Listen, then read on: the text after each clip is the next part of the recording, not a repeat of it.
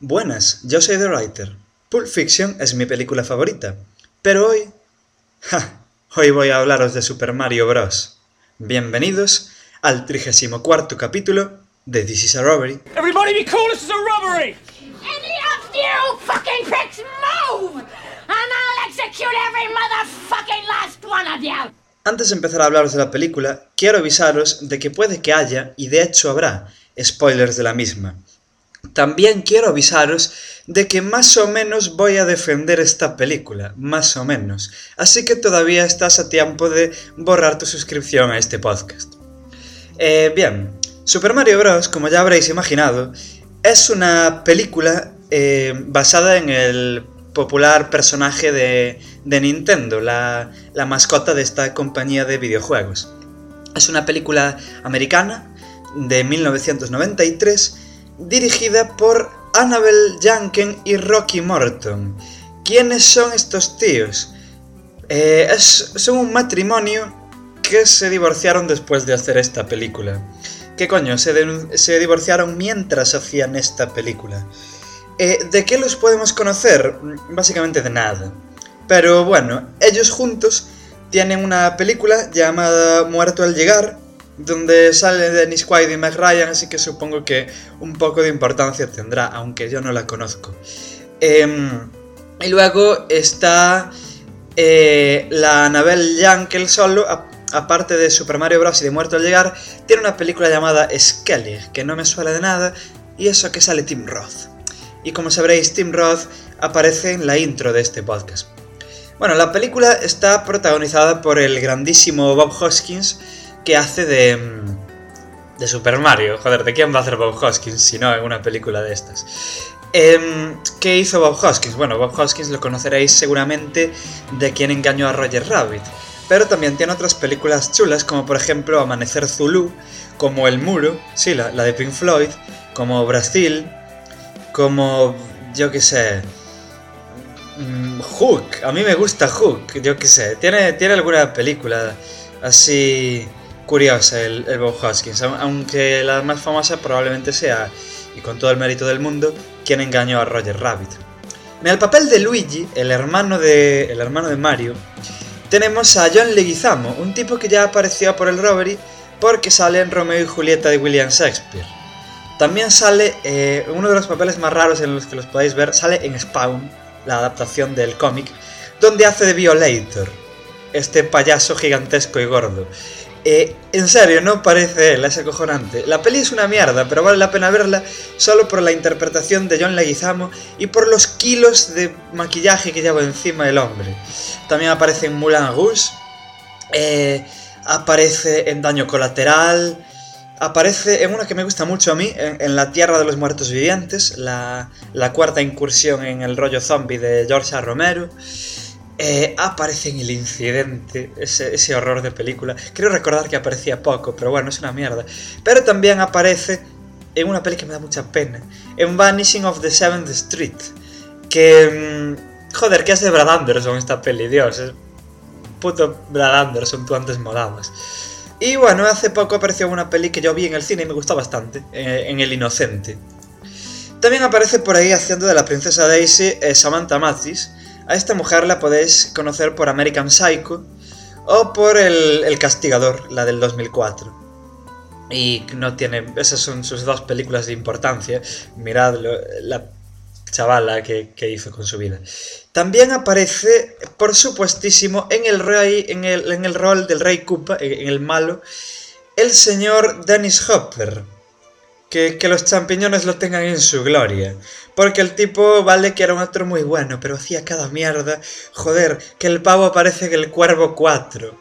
También aparece en La Tierra de los Muertos Vivientes. Y me gusta lo que hace en esta peli. Me gustan los dos, el John Leguizamo y el Dennis Hopper, que hace del malo en esta peli. Yo qué sé, ¿en qué más aparece? Aparece en pelis, ya os digo, horribles este hombre, pero horribles de decir, joder, tú antes molabas. Aparece en Speed, que hombre, a vosotros molará, pero a mí... Y en Waterworld, joder, esa peli donde estaba potando todo el mundo mientras la hacían. Yo qué sé, es muy bueno el actor, pero... pero se metió en cada mierda. Tengo entendido que murió en la miseria, o sea, es un pavo que apareció en Terciopelo Azul. Y luego se muere de hambre, poco menos, el señor. En Apocalypse Now, en Easy Rider, os voy a confesar una cosa aquí ahora mismo. No vi Easy Rider, algún día tendré que verla. Bueno, que es un actor eso, que es muy bueno, que tienes películas muy buenas y películas muy horribles. Y vosotros diréis, joder, la peli del Mario. No, las tiene peores. El Cuervo 4, sin ir más lejos, es peor. Quiero destacar también en esta peli que la música, la banda sonora, es de Alan Silvestri. Y hace una banda sonora muy chula, me gusta mucho la banda sonora de Super Mario Bros. Pero bueno, al lío, ¿de qué va la película? Primero me gustaría explicar de qué va el juego. El primer juego, que no es el primer juego donde aparece Mario, pero porque ese fue Donkey Kong. Pero el primer juego, el juego titulado Super Mario Bros. Como tal. Este juego hecho por Nintendo, que los llevó ahí a lo más alto, está protagonizado por Mario y su hermano Luigi, que son dos fontaneros de Brooklyn. En serio, leed el manual, lo dice. Esto de que en la película sean de Brooklyn no es un invento, como muchas cosas que comentaré luego que sí lo son. No, estos tíos viven en Brooklyn de verdad. Y bueno, este personaje estaba basado en el tío que le alquilaba el edificio donde estaban las oficinas de Nintendo América.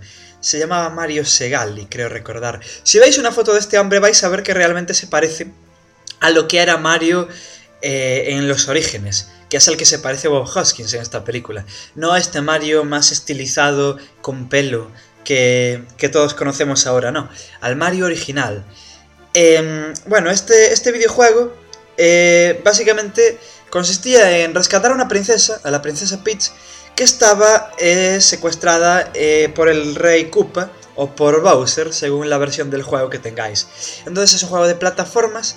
Creo recordar, bueno, creo no, lo afirmo, es el primer juego que tenía scroll lateral. Esto quiere decir que el personaje se va moviendo y es un juego en 2 dimensiones, ¿no? Es un juego del año 85, creo recordar. Es un juego en 2 dimensiones que mientras el personaje se va moviendo, la pantalla se mueve con él, entonces podemos ir viajando por el mundo. Esta cosa que nos parece tan normal hoy en día era la novedad de este juego.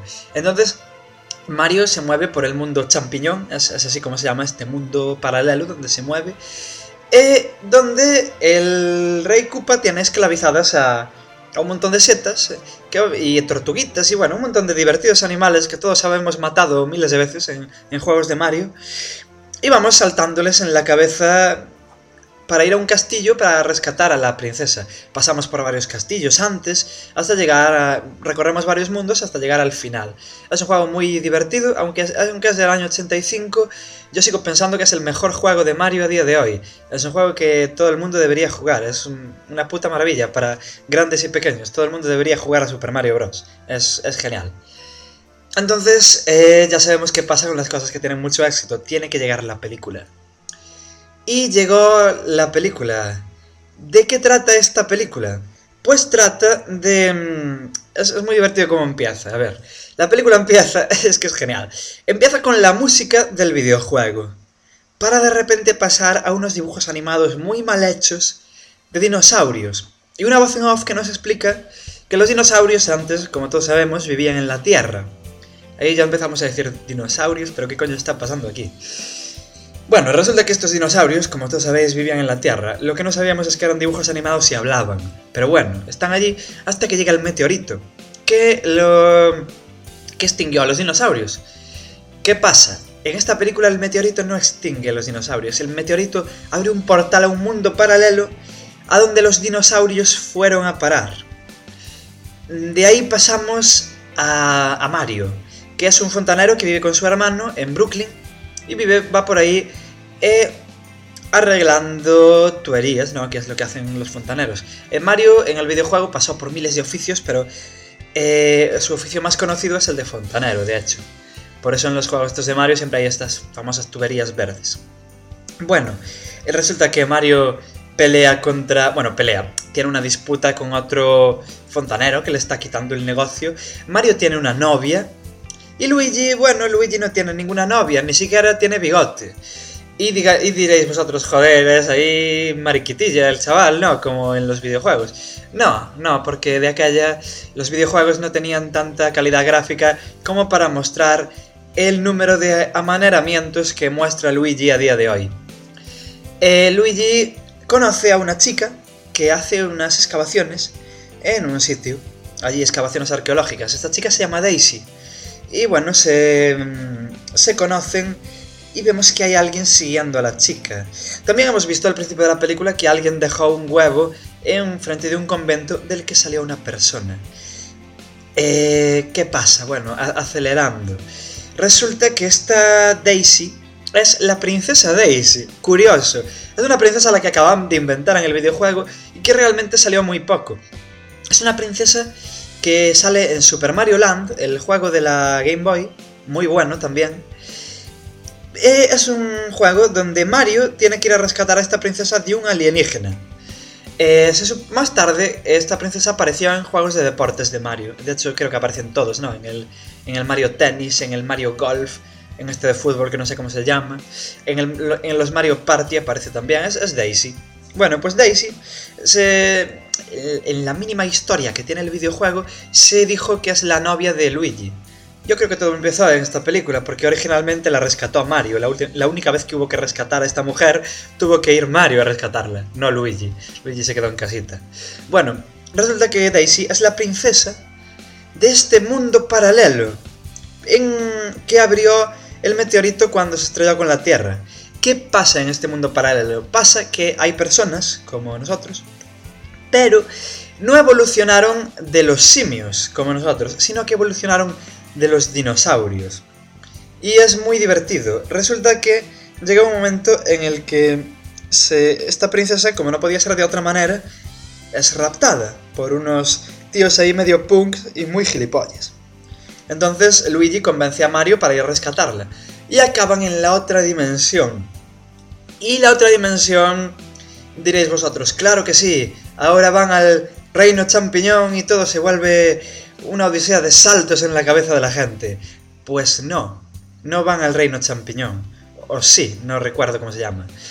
A lo mejor el reino se llama Reino Champiñón, pero la ciudad a la que van se llama Dinohattan. Efectivamente, es como Manhattan, pero con dinosaurios. Aquí ya empezábamos a flipar. Hay gente que ya se estaba tirando de los pelos en el cine cuando fue a verla. Pero a mí dije, ¡ey, cómo mola! Os voy a decir por qué mola esta peli. Vais a ver, esta ciudad, Dinohattan, es una ciudad realmente chula.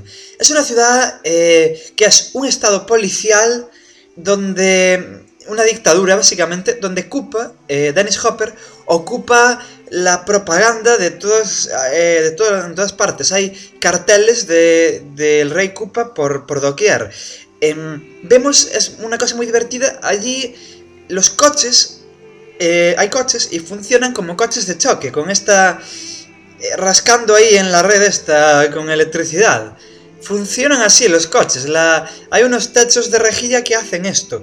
Luego vemos que las gentes que viven ahí son de lo más variopintas, tienen un estilo de vestir de lo más curioso, entre punk y tío que sale de noche a llamar la atención. Visten de una forma muy curiosa. Y la ciudad realmente está bien recreada, no tiene nada que ver con nada que se vio en los juegos. De hecho, a día de hoy no hay nada ni remotamente parecido en ningún juego de Super Mario que yo conozca. Pero bueno, en la película queda muy divertido porque es una película que puede parecer que no, pero la plantearon como una gran superproducción, como que iba a tener la hostia de éxito. Es decir, se gastaron los millones, y eso realmente se nota en la película, no solo porque aparezca Bob Hoskins y Dennis Hopper, que en aquella época todavía no había terminado de perder la dignidad. No, realmente vemos que se gastaron dinero en la película. La ciudad está muy bien recreada, es una ciudad muy curiosa, entre cyberpunk y punk y locura. Por ejemplo, la sensación de caos en la película está por todas partes. Esta ciudad, la gente, aunque vemos que es gente más o menos como los seres humanos, vemos que no se comportan exactamente como los seres humanos. Vemos que se pelean entre sí por trozos de comida, tienen unos ademanes muy reptilianos, diríamos. Bueno, vemos que no son gente normal. Los coches parece que no van por la carretera, parece que se pueden colar por cualquier sitio, hay gente por todas partes, todo está lleno de gente. Bueno, vemos que está muy cuidada realmente la producción de la película. Una cosa que tengo que destacar es que a estas alturas Mario y Luigi todavía no tienen los característicos trajes rojo y verde con los que aparecen en los videojuegos. Los tendrán más adelante, pero no los tienen al principio de la película. ¿Qué pasa? Resulta que el rey Koopa está buscando a esta princesa. Y porque es la hija del rey original de Dinohattan. El rey es un enorme hongo. La ciudad está toda cubierta. Cubierta. Los hongos infestan toda la puta ciudad. Hay setas, efectivamente. Eso es lo que quería decir yo. Hay setas. Hay una frase muy famosa en la película que es una de estas frases que podéis poner de Nick del Messenger, porque es gloriosa, y es: confía en el hongo. Esa es la filosofía que tiene esta película detrás. Confía en el hongo. Bueno, ¿por qué? Porque este hongo está ahogando a la ciudad. La gente vive preocupada porque todos son hongos. No viven preocupados, parece ser, porque hay una dictadura poco menos que militar. No, es porque hay hongos. Y bueno, acaban en la cárcel Mario y Luigi, y acaban conociendo a otro personaje más de esta saga de videojuegos, a Toad, a esta setita. De hecho lo detienen porque Toad está cantando una canción en contra de Koopa, y ellos están allí por el medio y los acaban llevando a la cárcel. La cárcel mola porque parece estos sitios industriales donde tienen a las gallinas. Sí, apiladas así uno encima de otros. Todo el mundo sabe que las gallinas vienen de los dinosaurios. Seguro que es una referencia. Y digáis: oh, esa seta que habla tan simpática. No. Toad aquí es un cantante protesta, es un perro flauta. Es un perro flauta que desciende de los dinosaurios, chicos. Y bueno, a Toad lo condenan a una pena muy grande. Toad, ya os digo, tiene forma de persona, no de seta.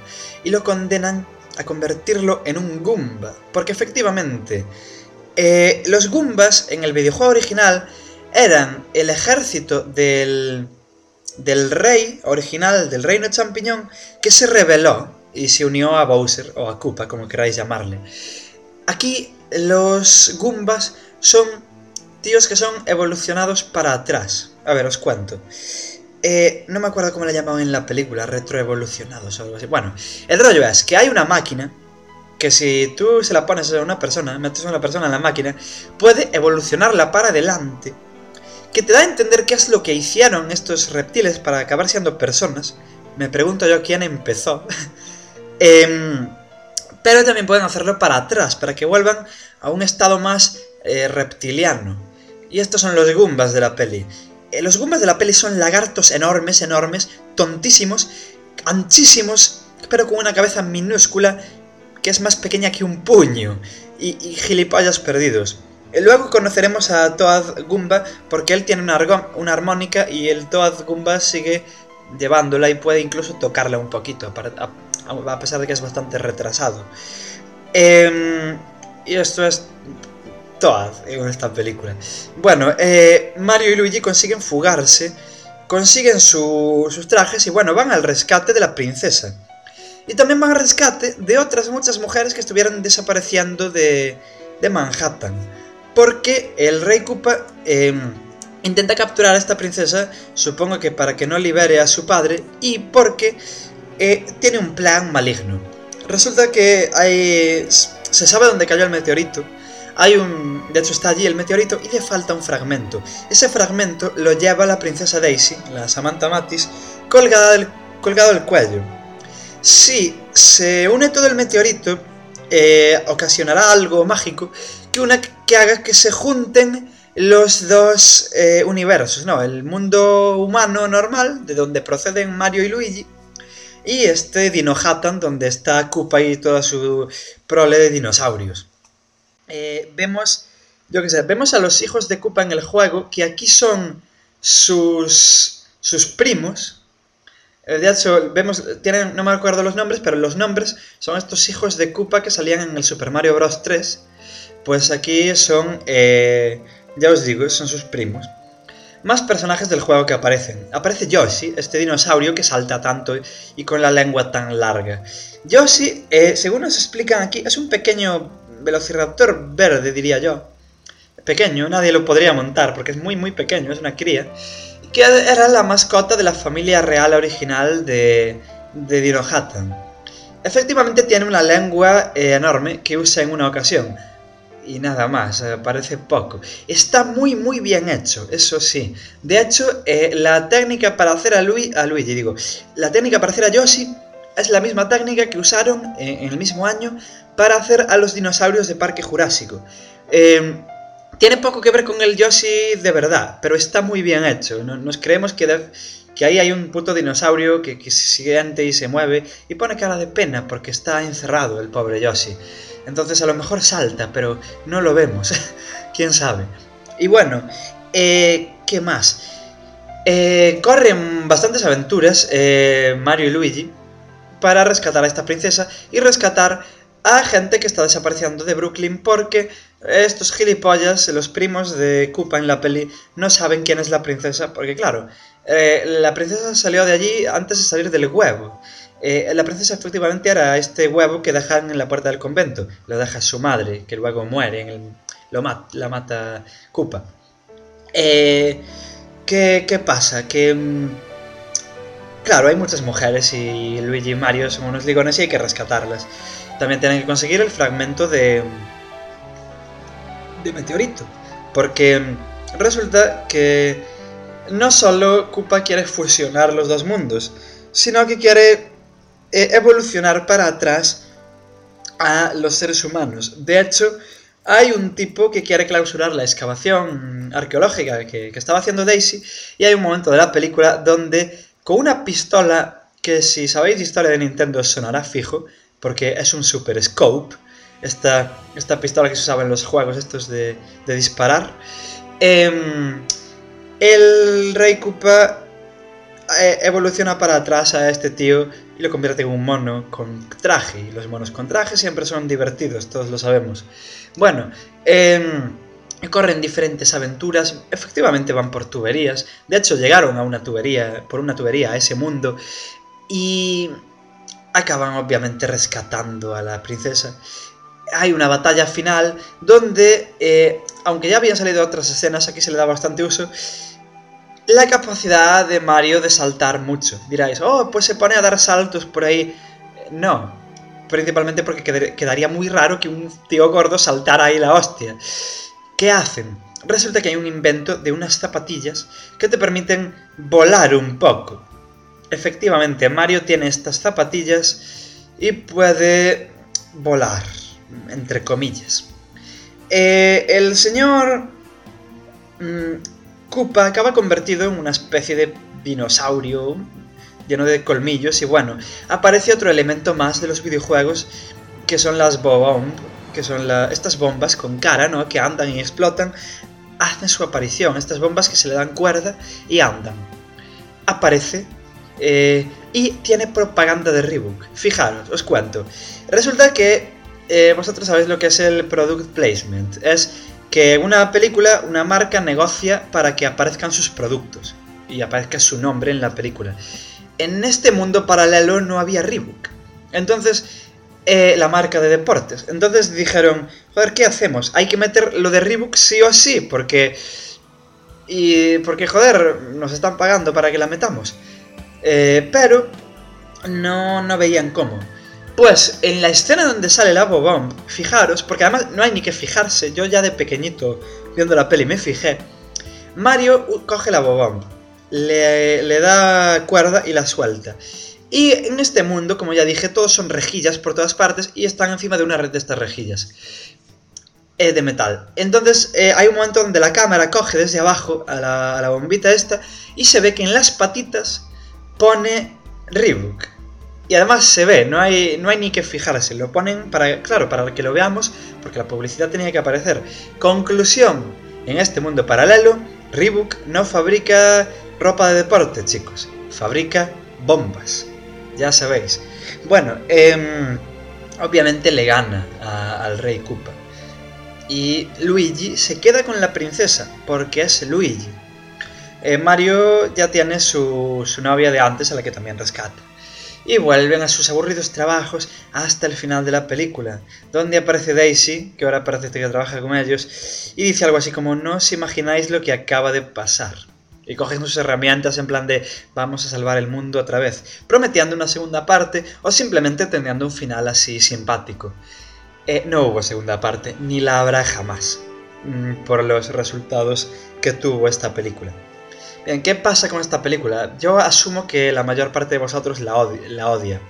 Yo no, de hecho es una de las pelis de mi infancia, creo que aún la tengo grabada de la tele, la veía 1000 veces, ya os digo, es una de mis películas favoritas de pequeño y a día de hoy le tengo mucho cariño. O sea, sé que no es un peliculón, pero está muy divertida. ¿Qué pasa? Hay que aceptar una cosa. Vale que los juegos de Mario son muy buenos, que tenían mucha fama y tal, pero hay algo que los directivos de Hollywood parece que no entienden. Y es que no hay que hacer una película de cualquier cosa. Vamos a ver, el argumento de Mario es: hay una princesa secuestrada en un mundo paralelo lleno de setas, vamos a rescatarlo. Punto. Otra cosa que también hacen en la película es rescatar al rey, cosa que también hacen en algún videojuego.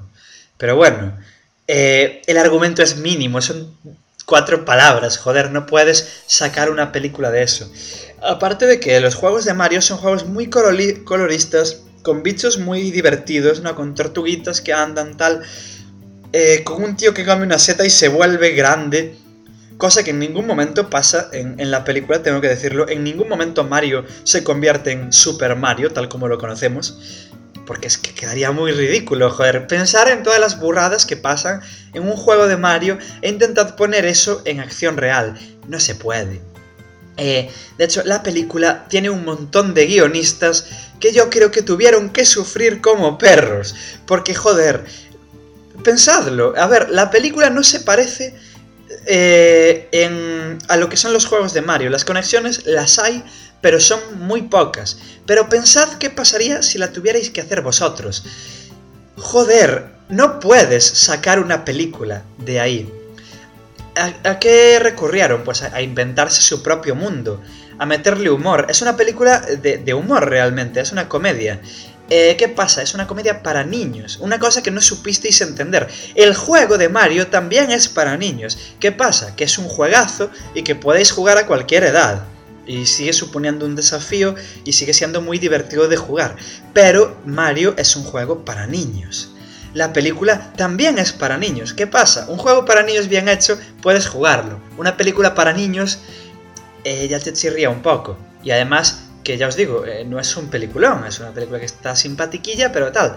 Tiene chistes que a mí de pequeño yo me partía la caja. Pero ahora digo, uy, hay un chiste, por ejemplo, cuando la policía detiene a Luigi y a Mario, que les pregunta sus nombres y sus apellidos, y hay una confusión de cuántos Marios hay, porque Mario se llama Mario, pero también se apellida Mario. Y Luigi se llama Luigi, pero se apellida Mario, porque es hermano de Mario, que a todo esto es hermano adoptivo, según explican en una escena. Y bueno, claro, hay chistes, yo que sé, hay un chiste con una pizza. El Koopa se pasa media película pidiendo una pizza.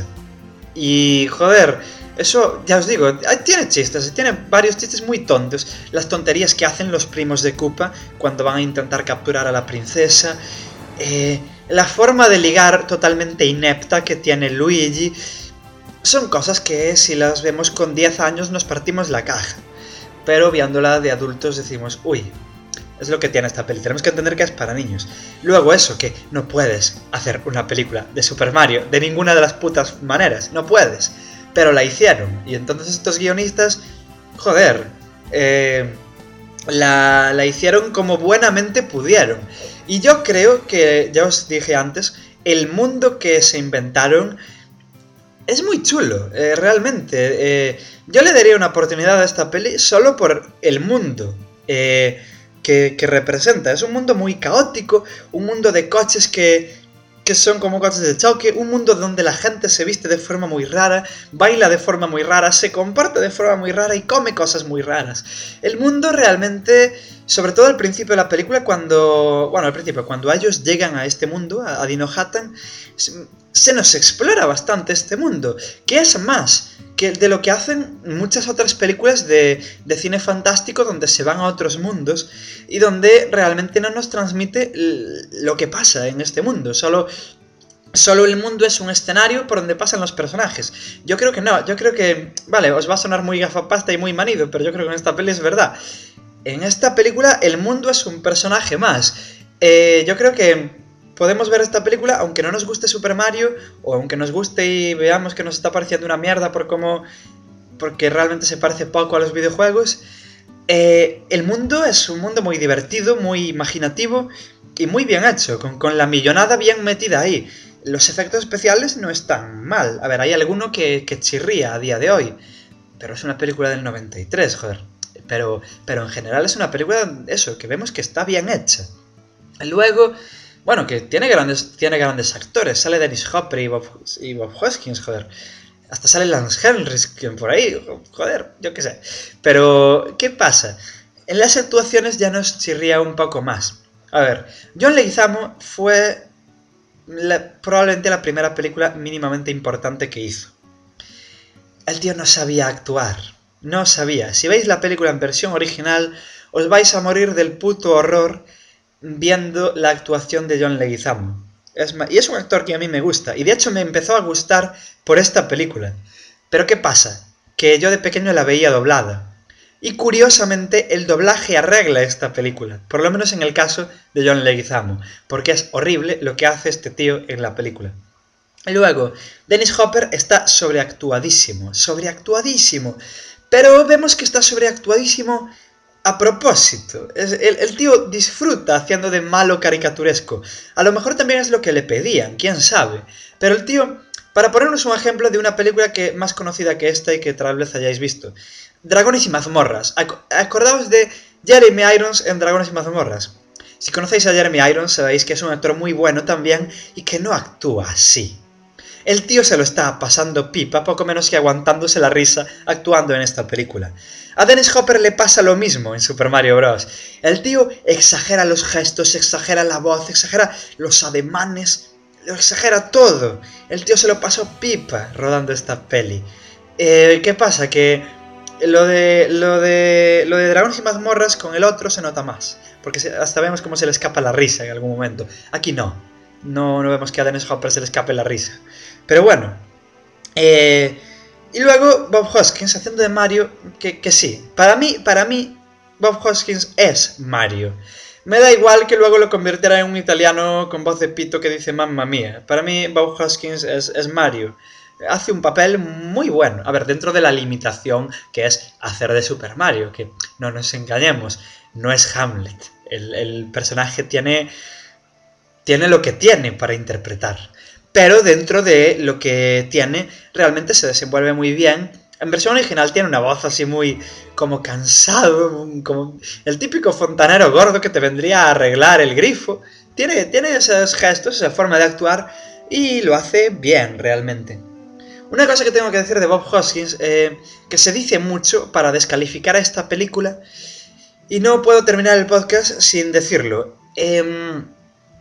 Bob Hoskins, en una entrevista, muchos años después de hacer esta peli, dijo que rodar Super Mario Bros. Fue la peor experiencia de su vida. Efectivamente, lo dijo, pero si leéis la entrevista completa, que es algo que mucha gente parece olvidarse, y eso sí que tengo que decirlo, dice que fue la peor experiencia de su vida no por la película, sino porque los directores, Annabelle Janken y Rocky Morton, se estaban divorciando, estaban siempre discutiendo, estaban siempre cambiando cosas de la película y vamos, que era un puto infierno. De hecho fue un puto infierno rodar esa película. Creo recordar que la terminaron, que casi no se termina, pero la terminaron porque ya que habían gastado tanta millonada, ¿no?, a la productora, pues había que terminarla, porque joder, era tirar un montón de dinero. Pero estuvo a punto de no terminarse porque los directores, y lo dice Bob Hoskins en esta entrevista, no tenían puta profesionalidad, estaban seguido discutiendo, no sabían lo que querían. Vamos, que poco menos y estaban más tiempo discutiendo que rodando la propia película. Entonces, claro, esto se tiene que notar en los actores, y claro, tiene que afectarles. Y Hoskins decía eso. Y de hecho, cuando le preguntaban por la película, a ver, el tío reconoce que efectivamente no es la peor película que... no es la mejor película que tiene, pero tampoco es la peor. Y es una película que, claro, que es consciente de que era para niños. Y como película para niños está bien. Ya os digo, se la recomiendo a los niños. Y a gente adulta, hombre, a quien tenga curiosidad. Yo qué sé, la música está muy bien. Los aspectos técnicos están muy bien todos. Las actuaciones... Bob Hoskins está bien. John Leguizamo está horrible. Y Dennis Hopper está mal, pero porque lo hace a propósito. Y Samantha Mathis, hombre, no hace mucho, pero lo que hace tampoco está mal. Hace de una princesa a la que hay que rescatar, joder, tampoco. Yo qué sé. Entonces, yo qué sé, también es divertido pillarle las poquitas referencias que tiene al videojuego. Os la recomiendo, sí, para que la veáis con vuestros hijos, realmente. A mí me gusta mucho por eso, porque la vi de pequeño y le tengo cariño, pero reconozco que no es una gran película. Y bueno, me voy despidiendo ya porque realmente no hay mucho más que decir de esta película. Quiero recordaros, como siempre, que la música en esta ocasión es de un tal Enzo Carlino, de sus discos No One Dies of Love y The Wood of the Mist and Other Tales, que se pueden encontrar por Jamendo. Quiero comentar también que este podcast va dedicado al Cheveni, un oyente, un colega, al que parece ser que le gusta mucho y quiere que le dedique un podcast. Cheveni, siento que la película no vaya de mafiosos, pero va de Super Mario, que joder, todos hemos jugado algún juego alguna vez. Bueno, ¿dónde podéis encontrar este podcast? Pues podéis suscribiros a iTunes y a iVoox buscando This is a Robbery. También si buscáis This is a Robbery en Facebook y en Twenty tenéis ahí las páginas y os podéis hacer fans. Y podéis, por supuesto, ir al blog esunatraco.blogspot.com y escuchar desde ahí también el programa. Podéis comentar por cualquiera de los sitios, por iVoox, por iTunes, por el blog, por las páginas de las redes sociales. Podéis comentar por donde queráis. Y nos escuchamos la semana que viene con otra película, tal vez. Comed muchas palomitas y si tenéis hijos, intentad conseguirle la película de Super Mario Bros., aunque tengáis que conseguirla por métodos de internet. Bajar la puta película porque no existe en DVD. Yo la tengo bajada, lo siento, Simde, quiero comprar esta película, pero no puedo porque no existe. Entonces, eso, hasta la semana que viene, sed buenos. No como los que aprueban leyes chungas para censurar internet.